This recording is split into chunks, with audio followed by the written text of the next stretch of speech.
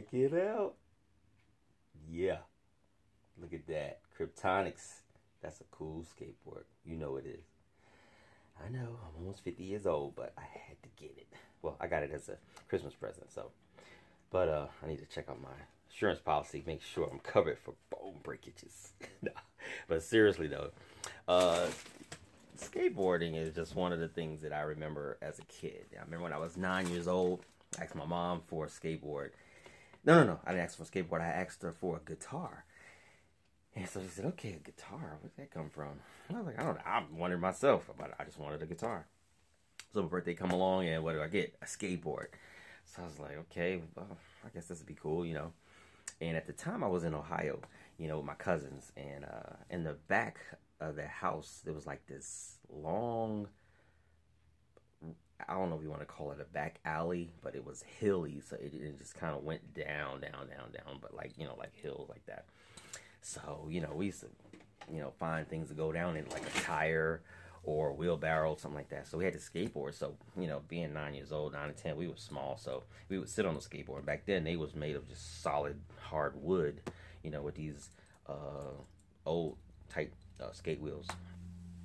And so we would actually sit on them and then have somebody behind you push you. And then, man, within minutes we was all scraped up and bruised up, running in the house, and parents was like, come here, let me put some of this iodine on you. I'm like, no, and stuff used to burn, and it was red and running all over you. So, but yeah, I was in a store one day, and I just happened to see that particular skateboard, and it just caught my eye, and it just brought back memories, because, you know, from 9 on, I mean, I love skateboarding. I mean, you know, and and I lived in New York at the time, so I rode my skateboard everywhere, to the store, to school, down the road, everywhere. It was so fun.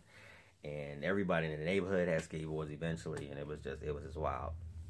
But, so I don't know, like I said, I just happened to see it, and I just really wanted it. I don't know why.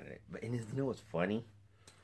Now that I'm older, like I said, I'm almost 50, which I still can't believe, but I'm thankful for anyway. But,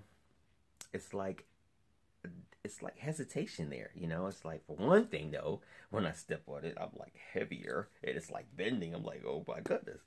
But it's like, it's that slight hesitation. Like I'm more, you know, when I was a kid, you know, you think that now that you got on a skateboard, or you got roller skates or bikes or whatever, and you went out and did your thing. You rode around and had fun and acted crazy. I mean, we did a lot of crazy stuff, and people jumping and doing stumps and flips and stuff like that.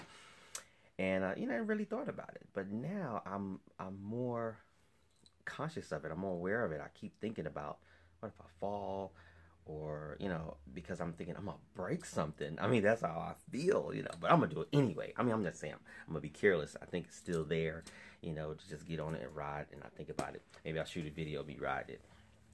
But the one thing I'm glad about is this bad boy gonna catch on fire like the hoverboards.